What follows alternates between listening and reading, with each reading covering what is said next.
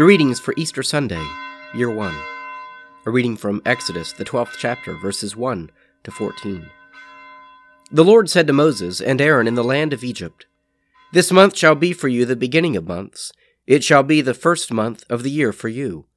Tell all the congregation of Israel that on the 10th day of this month they shall take every man a lamb according to their fathers' houses, a lamb for a household. And if the household is too small for a lamb, then a man and his neighbor next to his house shall take according to the number of persons. According to what each can eat, you shall make your count for the lamb. Your lamb shall be without blemish, a male, a year old. You shall take it from the sheep or from the goats, and you shall keep it until the 14th day of this month, when the whole assembly of the congregation of Israel shall kill their lambs in the evening. Then they shall take some of the blood and put it on 2 doorposts, and the lintel of the houses in which they eat them. They shall eat the flesh that night, roasted. With unleavened bread and bitter herbs they shall eat it. Do not eat any of it raw or boiled with water, but roasted, its head with its legs and its inner parts. And you shall let none of it remain until the morning. Anything that remains until the morning you shall burn. In this manner you shall eat, your loins girded, your sandals on your feet, and your staff in your hand, and you shall eat it in haste. It is the Lord's Passover. For I will pass through the land of Egypt that night, and I will smite all the firstborn in the land of Egypt, both man and beast, and on all the gods of Egypt I will execute judgments. I am the Lord. The blood shall be a sign for you upon the houses where you are, and when I see the blood, I will pass over you, and no plague shall fall upon you to destroy you when I smite the land of Egypt. This day shall be for a memorial day, and you shall keep it as a feast to the Lord.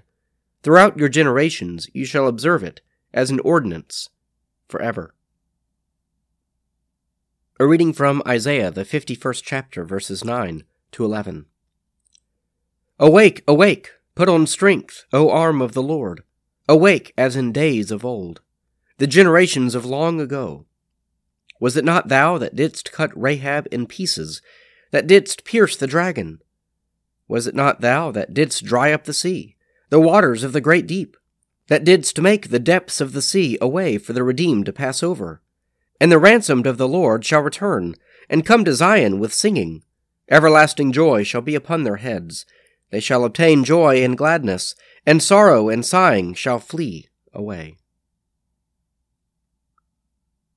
A reading from the Gospel of Luke, the 24th chapter, verses 13 to 35. That very day 2 of them were going to a village named Emmaus, about 7 miles from Jerusalem, and talking with each other about all these things that had happened.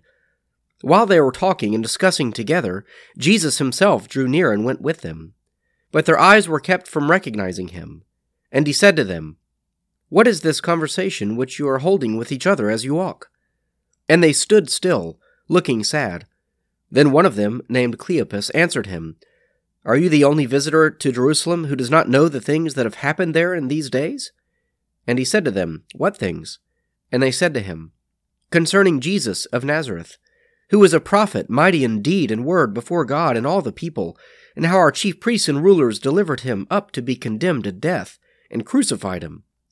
But we had hoped that he was the one to redeem Israel. Yes, and besides all this, it is now the 3rd day since this happened. Moreover, some women of our company amazed us. They were at the tomb early in the morning and did not find his body. And they came back saying that they had even seen a vision of angels, who said that he was alive. Some of those who were with us went to the tomb, and found it just as the women had said, but him they did not see. And he said to them, O foolish men, and slow of heart to believe all that the prophets have spoken. Was it not necessary that the Christ should suffer these things and enter into his glory? And beginning with Moses and all the prophets, he interpreted to them in all the scriptures the things concerning himself. So they drew near to the village to which they were going. He appeared to be going further, but they constrained him, saying, Stay with us, for it is toward evening, and the day is now far spent. So he went in to stay with them. When he was at table with them, he took the bread and blessed it, and broke it, and gave it to them. And their eyes were opened, and they recognized him, and he vanished out of their sight. They said to each other, Did not our hearts burn within us while he talked to us on the road, while he opened to us the Scriptures? And they rose that same hour and returned to Jerusalem. And they found the 11 gathered together, and those who were with them, who said, The Lord has risen indeed, and has appeared to Simon.